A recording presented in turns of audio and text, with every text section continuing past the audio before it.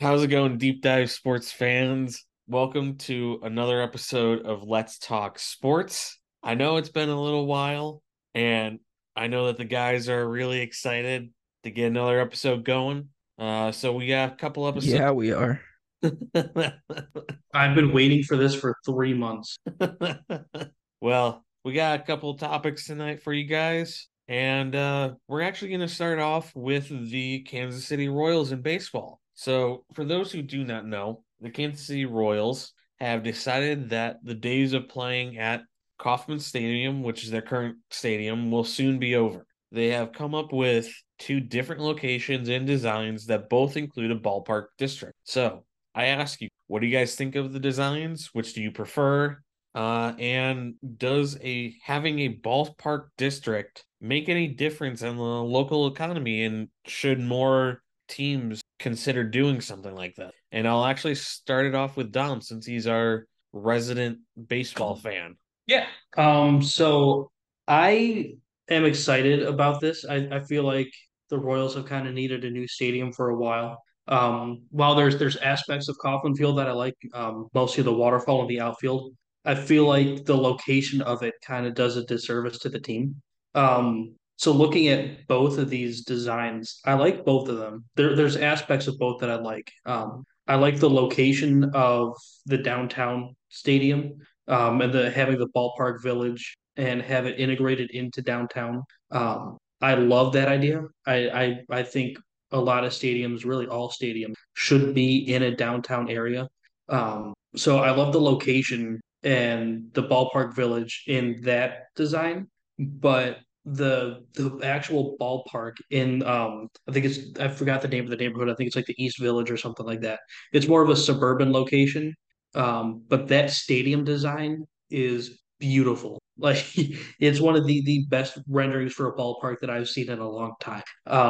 So in my opinion, if they can kind of put the stadium design of the suburban ballpark in that downtown neighborhood, and I think it'll be one of the best venues for baseball in all of Major League Baseball. And to go to the second question, the ballpark village, brilliant idea. It's worked out amazingly for the Atlanta Braves and the Cardinals. I think the Braves ballpark village is more well known, but I think the Cardinals did it first, or maybe around the same time. I don't know. They both came about around the same time. I forgot who was first, but they've had an amazing impact on the team and the local economy.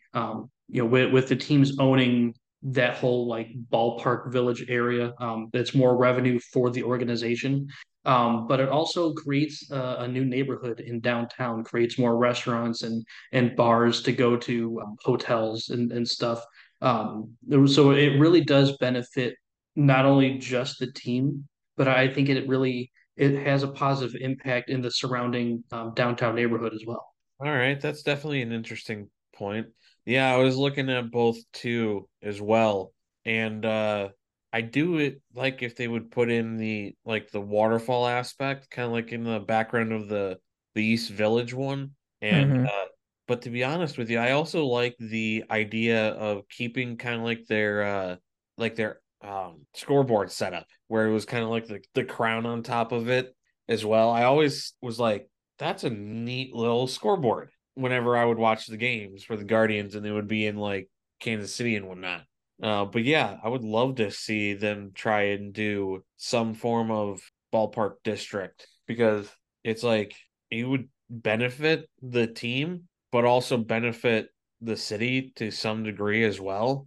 Because it's like the team's employing hundreds, if not thousands, of people more than they normally would. So Nick, Well, you got and all the revenue generated from those businesses, most of that would go to the team, which means, stadium renovations, paying players, either in free agency or keeping the talent that they have.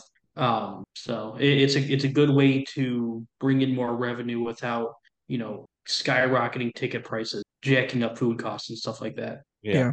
I I almost think the was it the northern Kansas City location, that one I think you're talking about, Dom, looks more like the suburb one. That almost kind of looks more like a destination, almost more like touristy. the other one in the East Village is pretty much downtown, like you were talking about. I do like the feel of it. I'm a little iffy on that building, like right there in center field. Hopefully nobody goes out I there and think jacks it into that building. But I do like it. I like it right in this city there. I think it's a good spot. I think what they've developed around it looks really nice with the rendering that they have there. But I just think like that northern Kansas City location, it seems more of like just like a destination. Like I would want to go see that. You know what I mean? I would want to go watch a game there. I think the stadium looks a little bit cooler. I love like that you could get there maybe early, or depending on if the game was early, you could stay after and kind of it feels more walkable. It feels more explorable almost, if that makes sense. So and it you almost think the suburban one feels more walkable or the downtown one? yeah, I think it's the suburban one. It's the North Kansas City location. It's Okay. yeah, I just it just feels more like destination, kind of almost like when the Raiders had their stadium in Las Vegas. You were like, I want to go to Las Vegas to see a game, not necessarily go do all the traditional stuff. You go Yeah, to but Las that Vegas stadium's to kind of worked into like the Vegas Strip area. No, I know. I'm just saying it gives me that like I would want to go watch a Raiders game and go there for that. You know what I mean? That stadium in the North Kansas City location gives me that feel where I'm like, I want to go. Like it seems like you would get more out of it than just a baseball game if you went there a little bit. I don't know. Not that the other one doesn't, but it just makes me feel a little bit more like there's a little bit more to do, a little bit more walkable, a little bit more openness. And I don't know. And it's not jammed downtown. I like the downtown feel of stadiums, but I also sometimes feel like they kind of just jam them down in there. Like I really like what they did with the Crew Stadium in Columbus. I feel like they put it downtown, but they found a spot that didn't jam it in the middle of, other stuff, and they're developing around it. You know what I mean? Instead of putting a stadium somewhere where it's already developed, they're gonna develop around and give it its own unique feel instead of just adding it to the city somewhere. Well, I think they're going to definitely do that to the best that they can in the downtown location if they do it. I just like how integrated it is because one, you don't have to really go out of your way to go to if you're in from out of town or you live in Kansas City, just it's easier to get to the game if it's in downtown. You can either drive there, there's public transportation. You could spend all day down there. You can stay at the ballpark village, have lunch, have some drinks, walk across the street to the stadium. Or, you're staying at a hotel downtown, you can either, walk to the stadium. I don't know what public transportation is like in Kansas City, but hopefully there's some sort of transportation you can get to the stadium easily.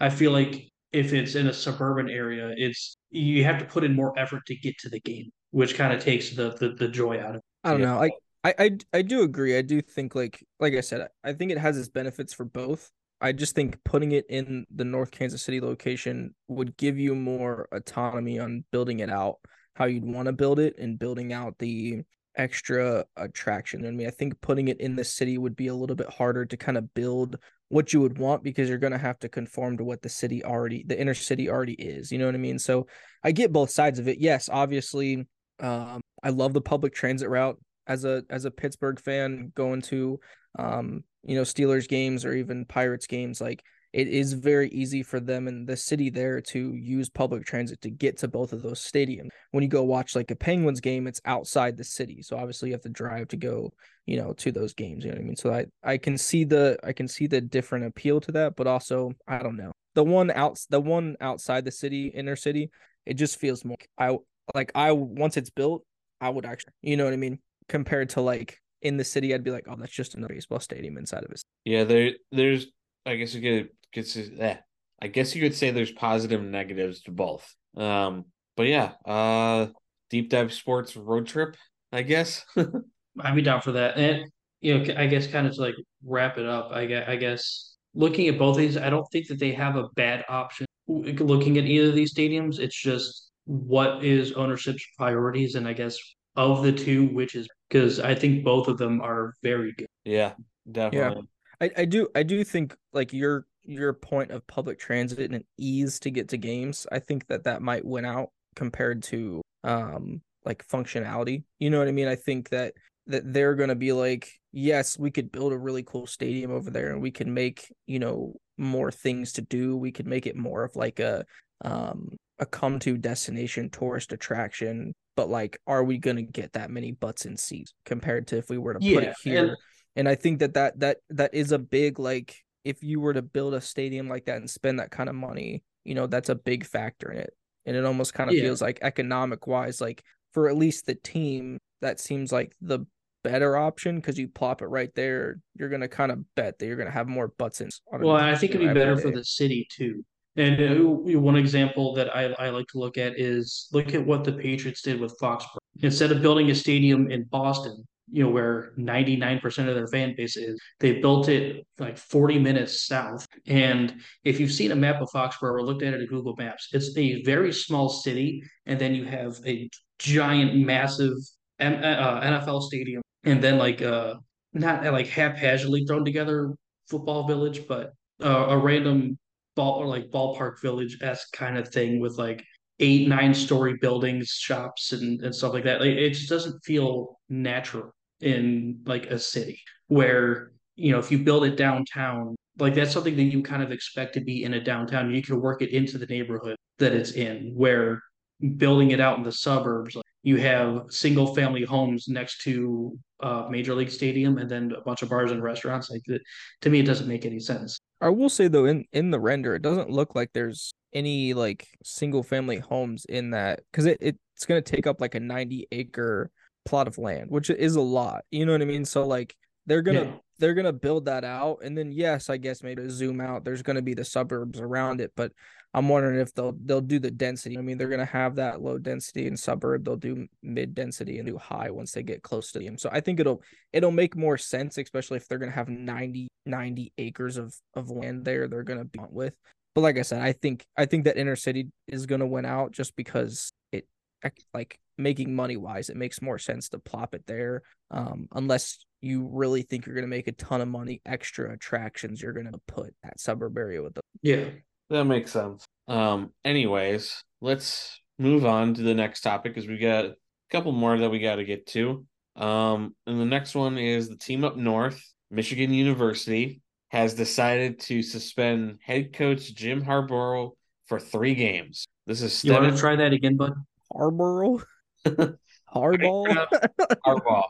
It's University of Michigan, and I feel horrible for even saying that. But it's also Anyways, Harbaugh. this is stemming from allegations that occurred during the COVID-19 dead period. One, what are your guys' thoughts on the matter? And two, is there any point to the suspension? Also, before we get into that, what would you want to call it, Dom? Oh, what? That school? Yeah. Ass. Ass. But Booty.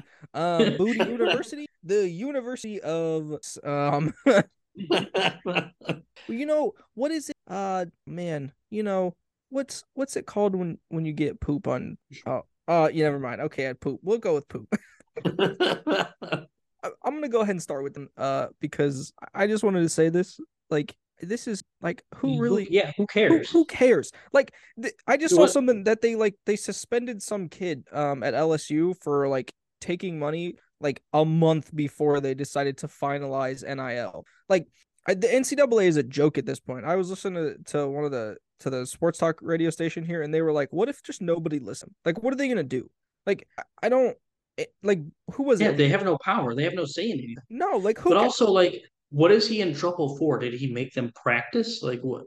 also, like, Michigan is self-imposing this. It was supposed to be like 4 games, and then Michigan was like, "Well, if we're just gonna do it ourselves, like, we'll just make it 3." But they're just playing like poopy. I So have their like, schedule. They play East Carolina, UNLV, and Bowling. did you hear what their head coaching rotation is going to be? So each of their coordinators are going to get a chance to be the head coach. So I think their like defensive coordinator is going to be head coach for the first game. His son, who's like what, offensive coordinator, I think, and then some other, and the special teams coordinator are going to split head coaching duties by the half in the second game, and then their like other coordinator is going to be the head coach for like their third game. Like, it's And that's a great opportunity for those guys. but it's stupid. Like, I just don't. Not that I really give a crap about what freaking Michigan does, but like, I just feel like the NCAA was like, hey, can you not coach games? I would have just been like, no, I'm gonna coach those teams. Like, what are you gonna do?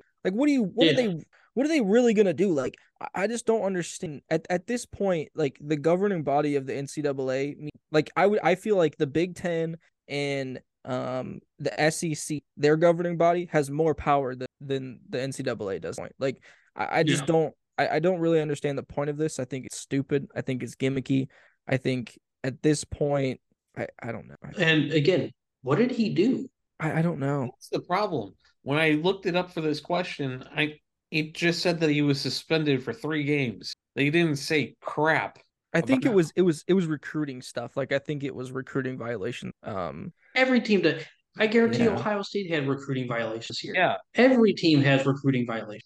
Dude, with the transfer portal, it's like the freaking wild wild west out there. Like I Well, wouldn't and even. that's a whole nother conversation. Like all this NIL stuff was rolled out with no plan. Like there's no guidelines or anything. Like I don't understand how the NCAA could be that incompetent where like they knew like 5 years ago that NIL was coming. Like Yeah. it wasn't official, but we all knew the direction that do do do do do do. No, yeah, yeah, I froze. yeah, I agree with Where you. did I freeze at? You were just About talking about 5 that years NIL ago. was coming. Yeah, like how do you not prepare It's because at all? they didn't want it to happen. I think they were living in this denial phase where it wasn't gonna happen. And like I guess my Like thing. you can not want something to happen, but you should be self-aware enough to know like, okay, this is going to happen if I want it to or not. Prepare for it. Yeah, but this is what happens when you have like ding dongs in charge of stuff. Like That's the I best way to put it. dude, I just don't I don't understand and also I heard something else about this too was like these little like self-imposed like suspensions and stuff, whether it's on players or on coaches, like sometimes people like I was hearing them speculate on whether or not it was actually than what we're and basically they're just like, hey, you do that and then what actually is going on. I don't know. I don't know how much validity I Um, would put on that, but it's very like it's very interesting that the NCAA is like, hey, you did something wrong, but we can't punish you. But would you punish yourself? And then they're okay with punishing themselves. Like it's this weird dynamic that I don't really understand is going on right now. Like if I was any player or any coach, I would just be like, why are you if I was at AG somewhere, I'd just be like, why are you on the phone with me wasting my time when in reality you have no power over what's going on? Like what was it, Memphis, like 3 or 4 years ago, whatever player they had that they wanted to suspend and they were going to play him anyway. And the only reason he didn't play is because he got in. You know what I mean? Like, I just yeah. don't. They were like, yeah, what are you going to do? You can't do it. And I don't All right. understand So why like, more people don't do that. yeah, I know. Was it Arizona State is doing like a self-imposed 1 year postseason ban? Like, Yeah. why? If the NCAA can't do anything about it, why would you punish yourself? But also, it's not like they're going to there's not a good chance they make a bowl game anyway. So, like, Well, like, but it's the principle. But like, I mean, yeah, it's Arizona State. They're not going to compete for national championship, but it's not like they're the Citadel, you know? Like they're a team that is at Bishop least bowl Sycamore. eligible every year. You know? And I guess this kind of ties into the fourth question that I originally had, and because I was going to break these up into 2 different areas, but we're also adding Oregon and Washington universities in David, the way you 2024. say things kill me sometimes. Oregon? What the Oregon? What are we doing right now? On the Oregon Trail. It's Oregon. Are we wrong? Like I don't like But sometimes you say things and then I feel they'll like be I'm adding not saying right.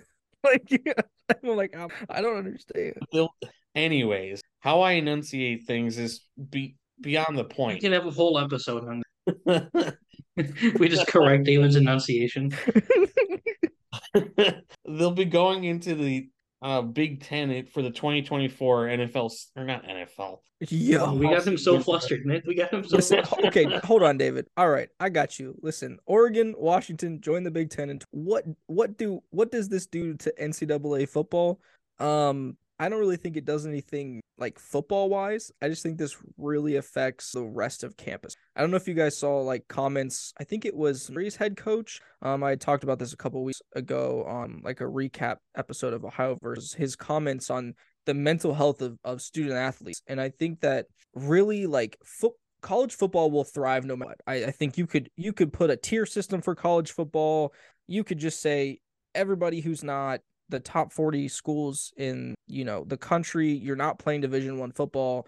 Like you could do whatever you wanted to do. You could just whatever. But college football will always be a thing that people want to watch and people want to be a part of, and they'll prop up and put all their money, and it won't matter. But really what this affects is every other student athlete that plays any other in a college. And I think that that's something that we're going to have to look at, and something that we're really going to have to think about, because you're going to have a women's volleyball team from Oregon playing Rutgers on a Tuesday night, and then they're going to have to fly back the next day and then somehow make sure they get their homework done and go to class and not be freakishly tired. And it's just a very like interesting thing that we're going into right now.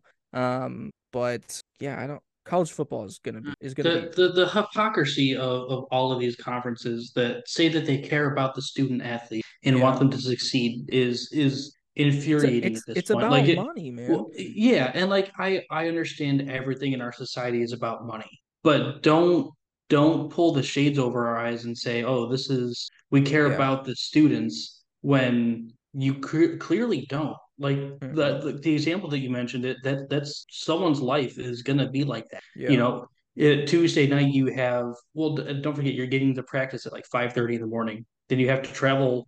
I mean, if you're traveling across the country, you're traveling probably on a Sunday, and then hopefully you're not jet lagged and accustomed to the time difference. But then, yeah, you have classes and you have everything else that you're trying to balance in life. And Yeah, I mean you know, you're talking about football at least they only play unless you're the MAC. You only play on Saturday, so yeah. like you can handle that.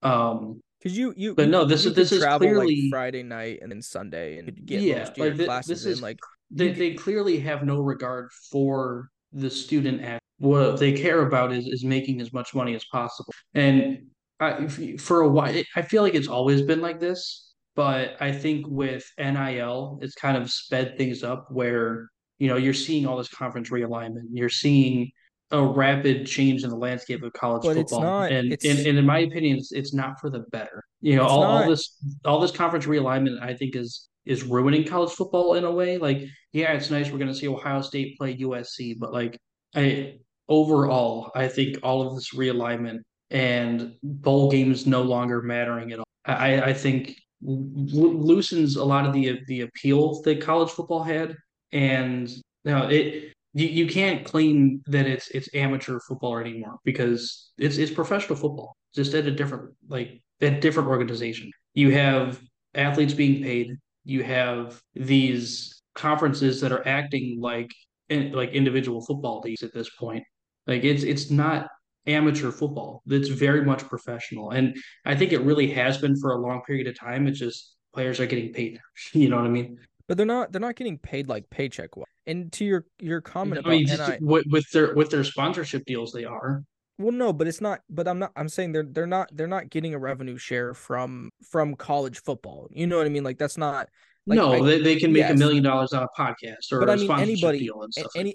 anybody could. So I do think that like from an amateur standpoint, yes, players are making money outside of college football now, but they should have always been able to do that anyway. Like when we were in college, like if we had something, if the podcast was super successful and we were in college, like and we were getting brand deals from that and money from that, that's something that we'd be allowed to do. But somebody who's on the football team wouldn't have been able to do. You know what I mean? But to your point about NIL, I don't think NIL has caused this realignment. I don't think that NIL has anything to do with it. I I think that think what has it caused does. I think what caused the realignment is how much money that streaming is willing to pay to have this product on their programming. And I think when you look at I think it's something both. I think but it's both. I because I think it's both NIL because has nothing to do with it because NIL has everything to do with the players. Like now, but you obviously, have to be able to afford like all of these schools have to come to NIL agreements with athletes and they're going to go where they can get the most NIL. So now teams have to follow the money and make a super conference, But a they're not. North versus But South super the conference. players are not getting the money from the university. They're getting it from businesses around the university, and they're getting it from boosters or alumni. It's not coming from the university. So the money that the university is getting for TV money has no bearing on how much money the players are getting because it's coming from outside the uni. Now, obviously, you could sit there and be like, I guess through some backroom deal, maybe $1 million changes hands from the university to a booster and then to a student athlete. Sure, I'm not going to say that's not going to happen, but at the end of the day, the majority of the money is coming from, or all of it should be coming from outside the university. So really what it is like you look at the Big Ten and you look at the SEC, they're going to get the biggest TV money because they have the most teams, they have the most talent on all their teams spread out. You know what I mean? They're going to put together the best product of football week in and week out when you play conference play. So it is going to be something that'll be interesting, to watch money wise. But that's why this realignment is happening. And honestly, the NCAA 5, 6, maybe even 10 years ago should have looked at what this was going to be landscape wise and created more of a cognitive like organization. They should have took the reins of this and said there is no more Big Ten, there is no SEC, there is no ACC, there is no Big 12 or Pac 12. We're going to be NCAA college football, and you're going to have your own regions or conferences or whatever it may be. And we're going to split everybody up and make sure that we are one unified organization. With what you said now, is we just have basically these individual, Big Ten, SEC, whatever they are, these conferences. Individual leagues. Yeah, they're just acting as individual leagues now instead of one cohesive unit, and then they get together and play for a championship. So, yeah, I think that that's the only thing that's going to probably cause a little rift within college football over the next 5 years is what role does the NCAA play now in college football, and how do they connect all these different little leagues that are based in, I and don't what does think they're that going look to. like? I don't think they're going to be able to. I mean, look at how incompetent they've been over the last 20 years. What makes you think that they're going to be able to salvage this situation? I think it's going to get to the point like people are already questioning the existence of the NCAA in the first. Yeah. That they have no. As the umbrella of the organization has deteriorated, there was the NCAA, and then you had all these conferences that fell underneath the umbrella that was the NCAA. The NCAA has deteriorated itself because of incompetence. And now you're left with, five major conferences that are left to their own devices. This is the result of it. Yeah. Well, not even 5 because the Okay, Pac-12 is pretty well, much two dead now. really. It's really just it's It's really really just just the 2. SEC, the Big Ten, and I think the fact that it's called the Big Ten when there's like 20 schools in it's kind of asinine. But I think There's it's going to get to the point where there's it's just going to 18. be there's going to be in two there's going to be 20. What are they gonna add? Whoever else they want to, Notre whoever Dame. else, and anyone from the ACC or anyone that's left out west, whoever you want, because regionality of college football doesn't fucking matter anymore. So Well, if they added like Notre Dame and Pitt, I think that would better. I can see them adding Notre Dame and then probably going after Clemson or something. Yeah, but I think Clemson Anyways, will I, still I join the lost my SEC. I lost my train of thought, but yeah. Oh, we're not going to have like Big Ten and SEC anymore. I think it's going to be a North versus South conference, two conferences. Whatever arbitrary line they decide to draw to determine North versus South is probably what they're going to do. Yeah, And I don't know. then Like I said, I don't know why the NCAA didn't step in 10 years and go. We're gonna separate everybody into North, South, East, and that'll be the region you play in, and then that's that. Like I don't really understand what we're. I don't know the direction trust that me, this they will don't go in. either. It's It just really feels bad. like they've lost all control years ago. Yeah, especially when they're like, "You suspend yourself, I mean, please." I really think they started to lose control, probably like 5 or 6 years ago. Like I feel like it's kind of always been questioned, You know, but I you feel want like you it's want to know when they lost deteriorated control? when they When started the playoffs. No, when they took Reggie Bush's Heisman Well, yeah. because because deep down we all watched him win a Heisman.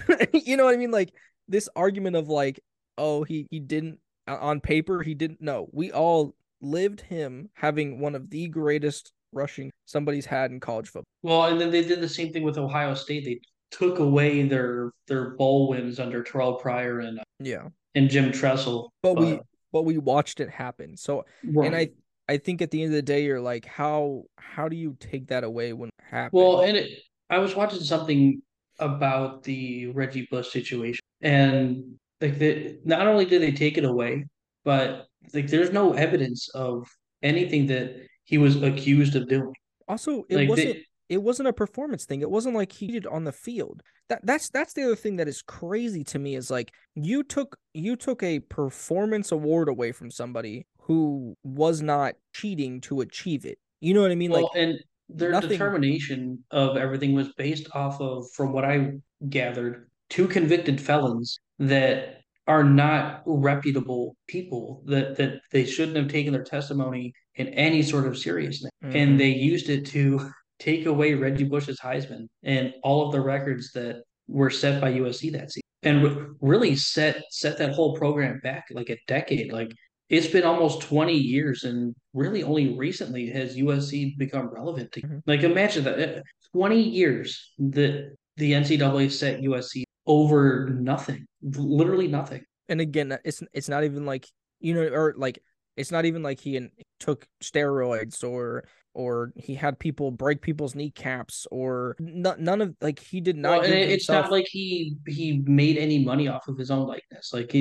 There's literally no evidence of anything that was ever accused of him. I mean, we he got money, but that's besides the point. Like, But but everybody gets it. You know what I mean? So it's like, yeah, so like I listen. I don't know. We could talk about this, but the NCAA is a joke. College football is people are still gonna watch it, so it's still gonna make the money that you would want it to make. But eventually, this bubble is gonna burst in this cohesiveness problem, and somebody is gonna have to fix it. And I just don't know who that's gonna be, and I don't know what college football looks like after the bubble. Yeah, that is very, very true. I guess you could say Nick called it here. that So, bubble be popping. anyways, let's move on to the NBA and one of its biggest superstars being Giannis.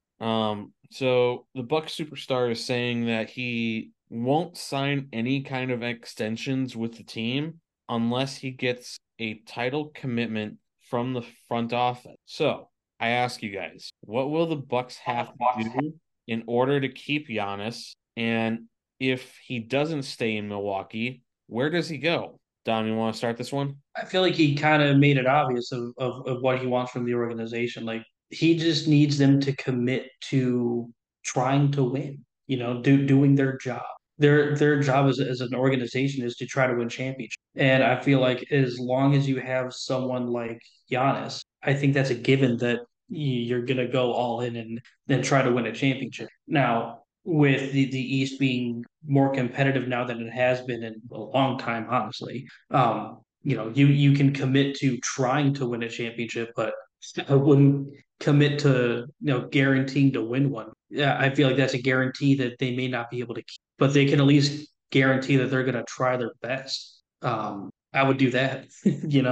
Tell Giannis, yeah, we're obviously you're on our team. We're going to try to guarantee a championship. Like we're going to guarantee that we're going to at least try to win. We're not going to trade your entire supporting cast away to play with the G League All Stars with Giannis. And then where do you think he'll go if he doesn't get it? I don't know. Giannis is not like any other star in the NBA right. Like, he could have turned down Milwaukee, hit free agency, and signed with LA or New York like any other superstar in the NBA would. But he decided to be loyal to the organization and stay in a small market that really no other star would have stayed in. I think Giannis is committed to winning over building a brand or building something outside of basketball or living that like superstar lifestyle. So I think he'll go wherever will give him the best opportunity to win champion, whether that's San Antonio, Orlando of all places, if they're able to build something by the time his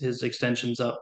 To him, I don't think it really matters. Like there could be an NBA team in Anchorage, Alaska. And if they have the best team and him joining will lead to a championship, like I feel like he'll go play in Alaska if he needed to. That's fair enough. Nick, your thoughts? I don't know. I kind of feel like like these guys, Giannis to me it's very weird because these NBA superstars, and I think every single one of them, but like I mean, we've seen Kevin Durant team hop, James Harden team hop, LeBron trade the whole team for one guy, Kobe did it. Like I think that this idea that you need to make this drastic change, try to immediately change our fortunes, like other than what, some injuries last year, and the year before, like they were a team that could have competed for an NBA championship almost every year the past like 3 or 4 years, especially since they won the championship. Like I just don't think that team is that far away. Obviously, I think they've aged, so some of those guys that they brought in when the championship are older. But it's not like Giannis has been sitting in purgatory like Dame. Like I think Dame has more of a leg to stand on when he goes, I need you to build a championship team right now. I don't think Giannis has a leg to stand on, or even has a leg to stand on to be like, if you don't, I'm gonna leave, because I feel like the Bucks have done a lot and have put a really good, solid team around him year in and year out, since he's kind of hit his prime and they've hit their stride. So I don't know. To me, I think this might be a little bit more fluff in the air around him rather than maybe him saying it. Or if he is saying it, I think he needs to kind of cool his jets and realize that he has had one of the better teams placed around him in the NBA than I think a lot of other superstars had over the past like 5 seasons. So like I said, a lot of those guys are aging, so I think that they need to switch them out. But I don't know. I don't really see where his complaints are coming from. What do Yeah. the Bucks do in order to keep Giannis? If he's really honestly on this kick where they need to build a championship team now, I mean, I think the only disgruntled superstar out there is Dame. So maybe you go to Dame and go, "Hey, do you want to play with Giannis for like 3 or 4 years until the end of your But career and see if he's he goes?" adamant about going to Miami to the point where the NBA is investigating like any malpractice Listen, and that. people may want what they want, but if Milwaukee went to him and said, "Hey, do you want to play with Giannis?" I think that he would change his tune and he'd be willing to go play in Miami. It's Does not he like have a he's no trade clause? Dame. Yeah. No, the only person with a no trade clause was Bradley. Oh, well then he needs to shut his mouth and he has no say where he goes if he's adamant Yeah. about a trade. You kind So, of get what you can get, I guess. but yeah, I think that's really the only piece that they could probably go out and get right now that would really kind of change his mindset. But yeah, where he goes if he doesn't stay in Milwaukee, I could see him looking at Dallas to go play with Luka. And then I could see him maybe going to Oklahoma City because they have a lot of young talent. And I think that Giannis to me is not like, he's a really good player, but he's a weapon. He's like a Kevin Durant to me. Like he's not gonna be like your leader, like he's not gonna run your floor, but like he's one of the best weapons that we have. He's gonna be able to get a bucket no matter what. I think if you put him on that team, they have guys who can run. They have a lot of young talent that they're not gonna really need to pay right now. So I think that he could have a couple years there where they have a real Homa. And then I think him and Luke. So I just think that if I was Yeah, him, but with Kyrie there, I don't see how that works unless they get rid of Kyrie. Kyrie's only on a 3-year deal though. So I mean, How much longer does Giannis have on his deal? maybe if you get there, maybe Kyrie has like 1 year left. Maybe Giannis goes, get rid of this dude, and they go, okay. You know what I mean? Or Yeah, they go, you got to play with them for 1 year, and that's their big three. But I mean, I wouldn't call that a big three.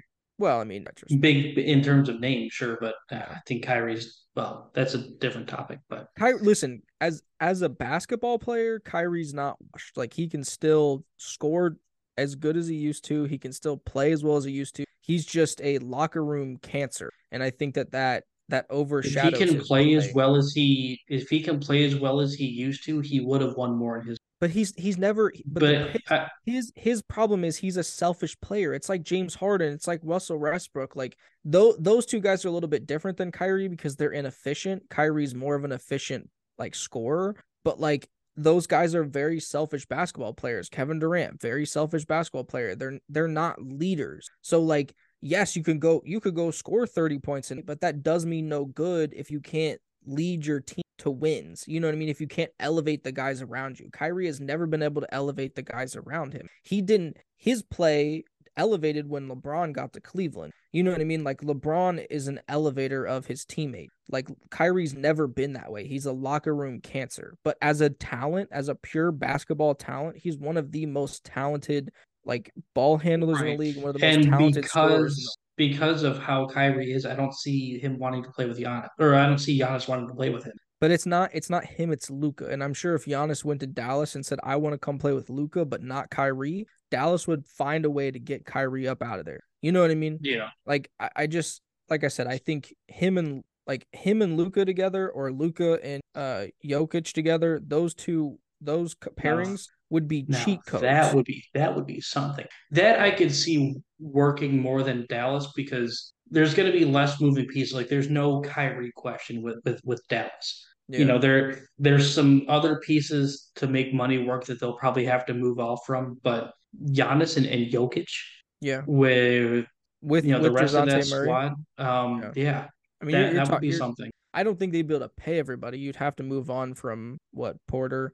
But you could keep the big three together. Yeah, that would be But I do hope I hope he stays in Milwaukee, Mhm. and I wanted him to stay in Milwaukee just because coming from a city that's considered a smaller market, we're used to seeing stars either not want to come here or leave as soon as they can. Mhm. So seeing a NBA like a superstar, not even just a star, a superstar that's considered one of the best players in the league, choose to stay in a smaller market. To me that says a lot about and I like to see that. So I personally I would love to see him stay in Milwaukee as a Cavs fan. That may not make a lot of sense because we have to go up against him more often.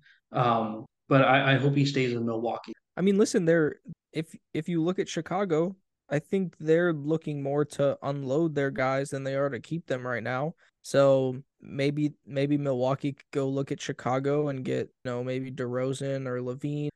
Like I said, I think Dame is an attainable piece for them. It just depends on whether or not Portland's still going to be crazy stingy. Like I understand they want a bag for him, but like you got to understand what his contract is and where he's at in his career right now. And I just don't know if you're going to be like, give me everything. And I think the Rudy Gobert trade really effed up what people's idea of what to give up and what to get for a superstar is because the Timberwolves were just stupid with what they gave up for. I feel like a lot of teams would have given up similar patches. For Rudy Gobert, Big, no, I mean, they gave up, yeah, he maybe can't. not as much as, He maybe doesn't not as much score. as, Like yeah. he does, and even those last couple years, like yes, you're talking about a defensive player of the year caliber guy in his prime, but those last couple years, he was not that guy anymore. So like, really, you're just like it almost feels like Minnesota was just playing 2K and they were like, oh, Rudy Gobert is still an 89 overall. Let's give up all these picks for him. And then like they were like, oh, he's not an 89, he's really an 81. Oh, If that. like, like you're just like, what do you really do? And plus, Yeah. Cat's a You fraud. So don't give up your whole franchise for Rudy Gobert.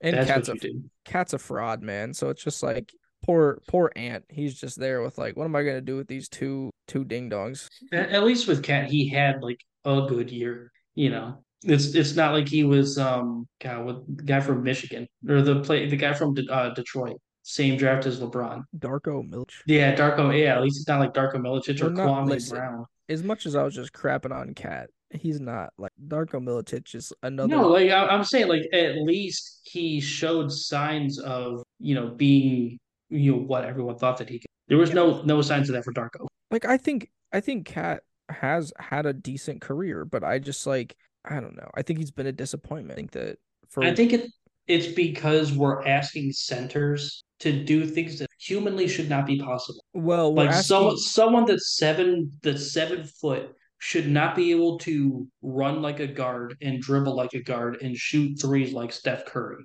while also rebounding and playing defense. Like we're asking these centers to do things that shouldn't be physically possible to the do. thing the And thing is when though, they don't do it and then they don't live up to those expectations, then we think that they're shit. If Cat was playing a traditional center role, I think he would be phenomenal. I think he would be a great rebounder. He could probably play inside a lot better then he obviously has been able to play outside. But because we ask our centers to shoot like guards and do things that naturally they didn't develop skills to do that because they were always playing a center. So now they get to the NBA and they're asked to shoot like a guard while also still playing defense and rebound like a center. We're But asking them to do to things that be shouldn't be possible, and when they don't live up to these unrealistic expectations, we think that they're shit.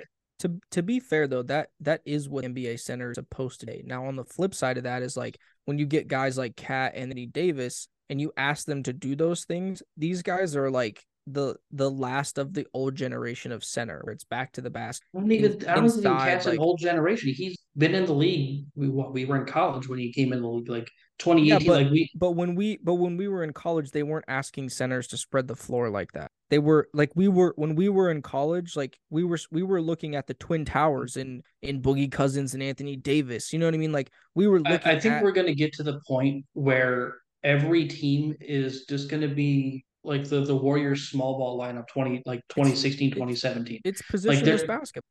not only positionless basketball, but I feel like people that are 7 foot or higher are going to be too tall to play basketball because not everyone that's 7 foot is going to be able to dribble like a guard, not going to be able to spread the floor and shoot like guards do. So it's getting to the point where it's like people that would play the center position just aren't going to be able. They're going to have to find a new sport to play because It's just physically they're not going to adapting. I be able to mean, keep up with. you're gonna have more guys like Jokic. That's what you're gonna have. And I don't know if that's Well, necessarily a Jokic bad is an thing. anomaly. Even though basketball is kind of going in that direction, like very few people on this earth can do even 3/4 of what Jokic can do. But they will because they're gonna start But, training to do you know what I'm saying? Like like that's it's yeah, they can train for it all day, but if it depends on if their bodies will be able to keep up with it. Because someone that's 7 foot naturally is should not be able to move but that we well. see we we see it But we see it all the time. Like you also Giannis, see a lot of KD, yeah, but you see a lot of Jokic, like injuries with it too. we Like see a lot of you injuries with the smaller guys too. Like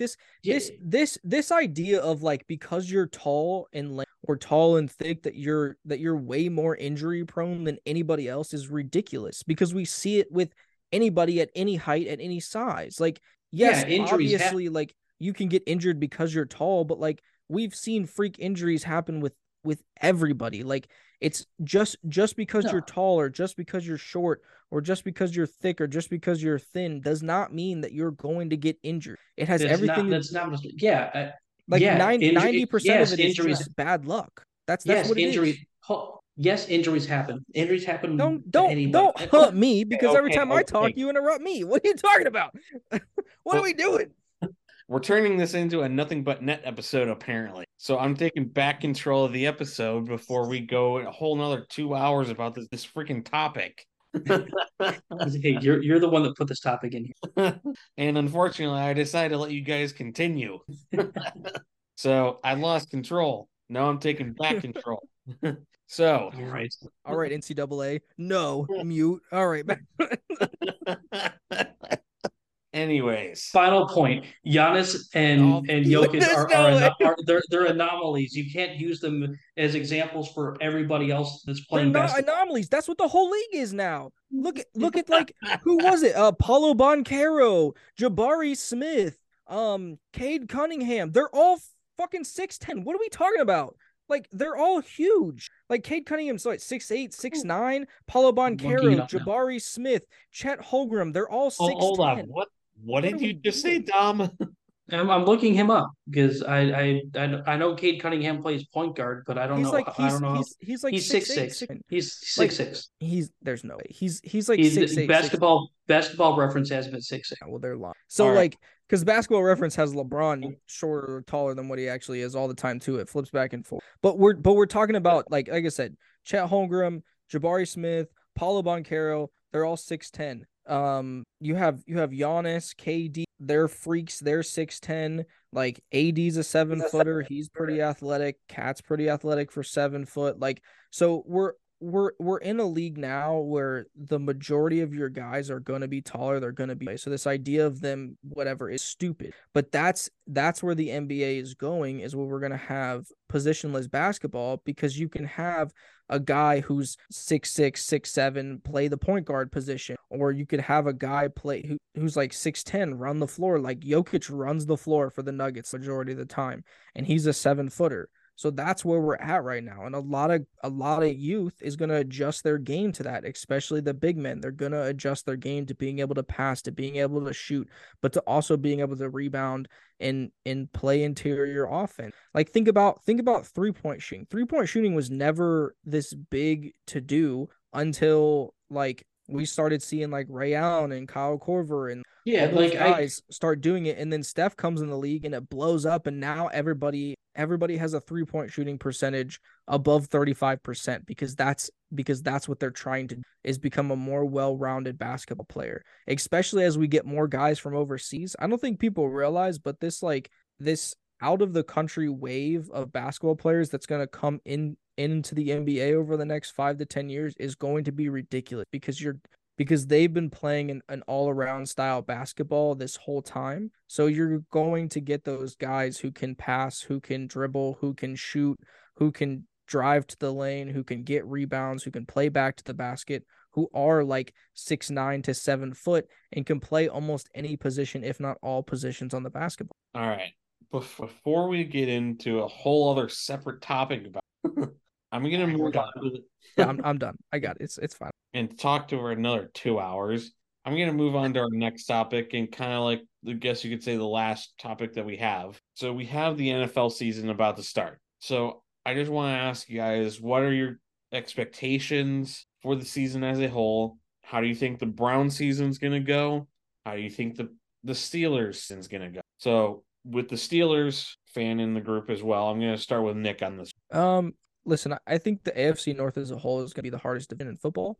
I think it's going to produce 3 playoff teams. I think that if everybody is healthy this season, I think all 4 of those their floor has to be 9 wins. I think that when you look at that, I think if they have anything less than 9 wins, I think it's a failed season. For all 4 of those teams. Obviously, I think the biggest question mark in that division is going to be Kenny Pickett with the Steelers and whether or not he's ready to be a pro-style quarterback. But I think we'll see that. But again, I think that Steelers team is good enough to get 9. Even if he's playing exactly like he was those last 6, I think that's a 9. I think the Browns need to win I think if they don't, what it looks like for cap wise for them, I think that they're looking at a bad situation going forward. I think that they need to capitalize off of this year, maybe next year, to go in a Super Bowl. If Deshaun Watson is what Deshaun Watson was in Houston, that should probably be the best team in the honestly. Like I think when you look at talent wise, like I like Joe Burrow as a quarterback, but Deshaun Watson at what he was in Houston might even have been a more talented quarterback than what Joe Burrow. I think we have to see it against each other, but not that I want Deshaun Watson to be successful. I've said that a bunch, but when you talk about pure talent on the field, I think he could be one of the more talented quarterbacks in that division. But again, I think 9 wins is the floor. I think the ceiling for the Browns is 13 wins, and I think the ceiling for the Steelers is probably 11 wins. I think that's probably fair. Somewhere in there. Like I said, I think the uncertainty with Kenny Pickett is what, even as a Steelers fan, is holding me back from being like, we're gonna win a Super Bowl. But like, no, your defense could do it. That defense is top 5 year out, but you need a guy to run the offense. You need a quarterback. It doesn't matter how good the rest is. So, like I said, I think if Kenny Pickett comes out on fire, then maybe halfway through the season I'll change my mind. But like I said, I think 9 wins is the floor, 11 wins the ceiling for them. 9 wins is the floor for the Browns, 13. NFL expectations as a whole, I think we see Kansas City in the Super Bowl again. I just think that until they're not in the Super Bowl, I'm not going to say they're not going to make the Super Bowl from the AFC. I just think Patrick Mahomes and the Kansas City Chiefs are the next Tom Brady and Patriots. As unfortunately as what people might want to, think that is, I think that's the era that we're moving into, right? Josh Allen is going to be Peyton Manning. I think we have Joe Burrow will be, Ben Roethlisberger. Maybe Ben Roethlisberger will be a better comparison because Ben Roethlisberger had more bites at the apple, but I think that'll be your 3 like top dudes in the AFC this year as long as they're all healthy. I think the Miami Dolphins have a good chance to make some noise. I don't think they're getting love for what they have, but as long as Tua does not get concussed again, I think that's a team that could push and rival the Kansas City Chiefs, especially with Tyreek Hill's speed. On the NFC side, I care who comes out of the NFC because other than the Eagles, I don't know if there's really a team that the Eagles and the 49ers, but I don't after that, I don't really think there's a deserves to. Well, the 49ers have a big question mark too. Yeah, but if Brock Purdy's healthy and can play like he did last year, I think that's a team that could make it. I think those are a team that obviously are probably going to go back to the bowl again. I think a Kansas rematch. I think the Lions are going to do a lot better than what people think they're going to do. I think the Bears aren't going to do as well as I think people think they're going to do, but I don't think they're going to do as bad as others think. I think we see a lot better Justin Fields than we have, but I still think the Bears have a lot to improve on. And my team and player to watch this year for the NFC is going to be Jordan Love and the Packers. I'm very interested if this experiment works again. I'm going to be so mad if it does, honestly. But I mean, listen, I think, Nothing against Jordan Love, yeah. but I hope he's successful, just not in Green Bay. If it works, I want to know why it works. You know what I mean? Like I want to know what they do during those years of development to turn their quarterbacks into their next franchise quarterback because When you're learning from Hall of Famers, Aaron Rodgers was able to but learn from Brett Favre. it's got to be more than that. You know what I mean? Because like I'll use the Steelers as an example. Mason Rudolph still and he got to learn under Roethlisberger. You know what I'm saying? Like in Roethlisberger's a Hall of Fame quarterback, a Super Bowl champion. Like I think that you could put him in the same conversation as a lot of those guys he played against. You know what I mean? So I think that it doesn't always work. So I want to know what they do to make this work because no other team has been able to replicate. You know what I'm saying? Like there's no other team that I could go back and think of that's been able to replicate it other than when you look at like what Joe Montana and Steve Young. But like even then, like Steve Young and him were battling it out at the quarterback position. Like it's not like Steve Young was a scrub or like a guy who clearly wasn't going to win that job. You know what I mean? So like we're talking about guys who are drafted that clearly aren't going to win the starting quarterback job, who over a 3 to 4 year time span, they develop into their next franchise quarterback. How are they doing it? That's what I want to know. Well, and it's not like, they've had different front offices. So it's not like they've had a GM and front office in place for 30 years that have a system in place. It's they've had multiple regimes in there. So either, whoever started this development has been able to bring people in and kind of teach them, and then they kind of carry it forward. I mean, that's really the only thing that I can think of because there's definitely something in the scouting department that they're able to pick up on good quarterbacks. Here's a theory. Do you think it's just a special kind of cheat? Yeah, I wonder if there's a correlation with how much dairy they consume in Wisconsin to quarterback play. Do you think that maybe they just make a special quarterback cheat? Almost like think about now I'm glad we don't have that many listeners because I'd get canceled for this. But you know how like in Black Panther, it's that little row, they grind it down. Do you think there's a cheese version of that for quarterbacks in Green Bay? You know what I'm saying? Like they like probably cheddar. They like melt it down into a nice dip and then they give him a nice lime tortilla chip and they go and you will become good. And that's how they pass the baton. They probably poured over some French fries. Make it into a poutine or something. Aaron Rodgers just does a ceremony before he leaves. You are now Green Bay quarterback. Here is the cheese. The cheese pass. The cheese pass. And also, before I get to Dom's thoughts about the Browns and Steelers, I don't care for your comparisons of Joe Burrow to Philip Rivers. No, well, like Joe Burrow doesn't have 30 kids. I was just about to say. I feel if that was the case, I feel bad for Joe Burrow's girlfriend. So in fairness, I was trying to think of what the third quarterback was in that era for the AFC, and I forgot about Ben Roethlisberger for a second. But I do think that he would be more of the Ben Roethlisberger, where like he has the talent to win the Super Bowl, but he's just always going to run those two juggernauts on either side. Or Joe Burrow might become the Peyton Manning. You know what I mean? We don't know like what that dynamic is going to. I don't trust the Cincinnati organization to really do right by Joe Burrow, but hold on 1 second. Can I just say this again? You forgot about Ben Roethlisberger? Yeah.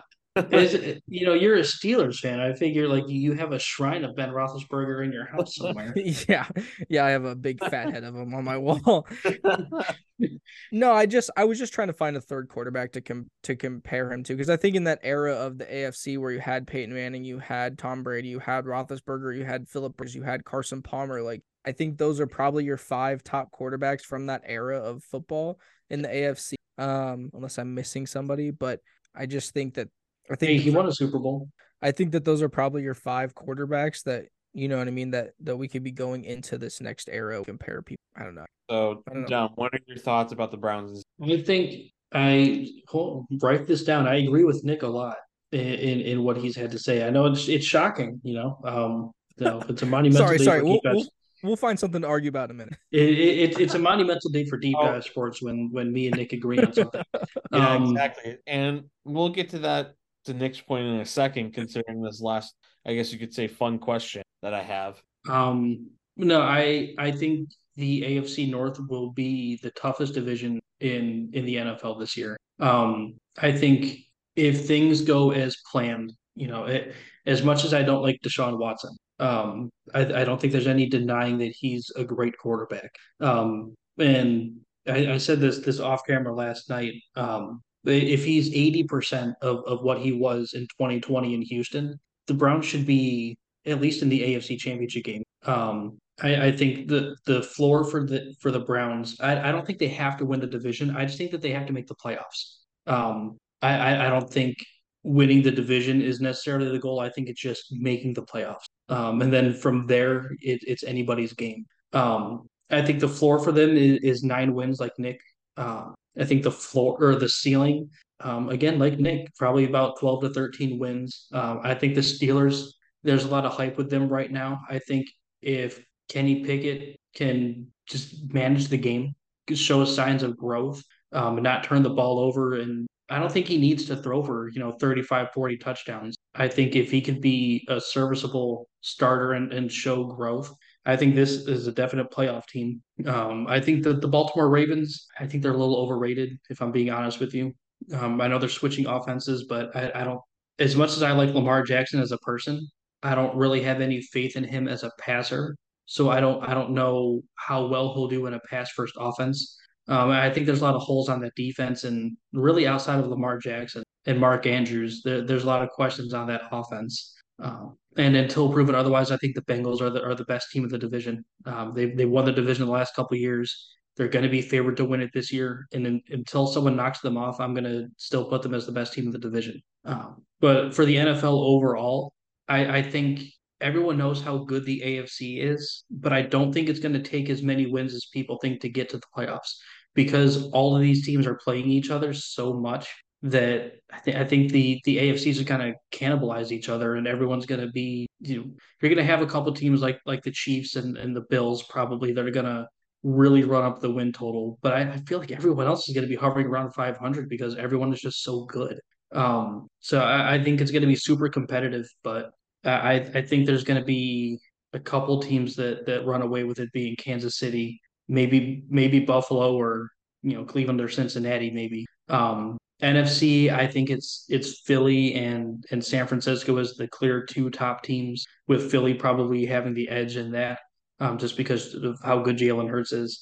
I think the Cowboys are overhyped again, as always. Well, to be fair, it's the I, Cowboys. They're always over. yeah, again, it's the Cowboys. They're always overhyped, and they're that I can go on a Stephen A. Smith style rant about them, but I'm not. I think the NFC North to me is very interesting because of Jordan Love, because of the Detroit Lions and how good I think they could be. I think the Minnesota Vikings, maybe they surprise some people.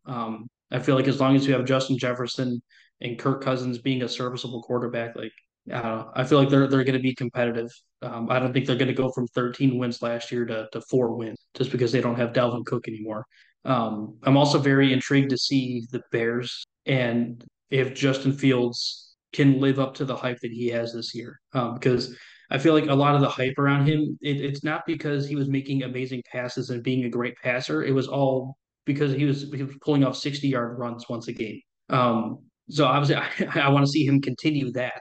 And I don't think that's going to be something in his game that he's going to lose. But I want to see him develop more as a passer because that's what it's going to take to win. He can run as much as he wants to, but if he's not able to refine his passing game, the Bears aren't going to go anywhere. So I want to see a lot of growth from him. Other than that, I think the NFC is kind of going to be overlooked because all of the stories are going to be coming out of the AFC. Yeah, that's really fair. And I think you guys covered everything that at least I was hoping. So this leads to my final fun question, I guess you could put it. How are your guys' fantasy teams going to perform this year? Especially considering we're all three in the same division. Still mad that we expanded our fantasy league, but I think I don't know. I like all of our teams. I know it's still early. Obviously, the season hasn't started yet, but I think the three of us have very solid rosters. I think that this will be the first season because I think we're going to our sixth season now of our dynasty. Mm. I think that in the 6 seasons it's been the three of us, Antonio in the top. I don't think there's been anybody. So No, I won two, Nick won one, Antonio won one. I've won two. You won two, so me and you have Yeah, won two. Antonio's won one. and I think I've David's won got Is one. that? none. I think that's been it. Or did David win? Maybe I I have won. I don't not think won one. You haven't won one? Yeah, I've I think had I've won. top three finishes. I finished second and I finished third, but I've never. Don't you get me started on that. Don't you dare get me But started on but that. to my Started point, I on think what?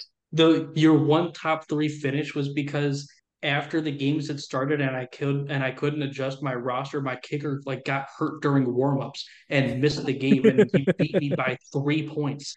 pretty funny. But no, I think this will be the first year that we two out of the four of us not making the top three. I think that. Hope you're I mean, listen, hope you're wrong. I do too, but I just think with the amount of changeover that we've had with players, I was able to keep my wide receiving core intact, so I still have the same three wide receivers that I had. I was still able to keep Derrick Henry, which I think will be a big, still a big factor for me. But outside of that, I have a new starter. I have a new quarterback core. My secondary wide receivers are different, and all my other running backs are different. So my tight end core is different. So I just think that at the end of the day, like I have a feeling I'm not going to make it in the top three this year just because I did draft a little bit future wise this year when we did our expansion draft. And when I did that the first season when I drafted for the future, I ended up like third, I think. So I think there's a good chance that I fall out of that. I think I'm one of the one that fall out of the top three.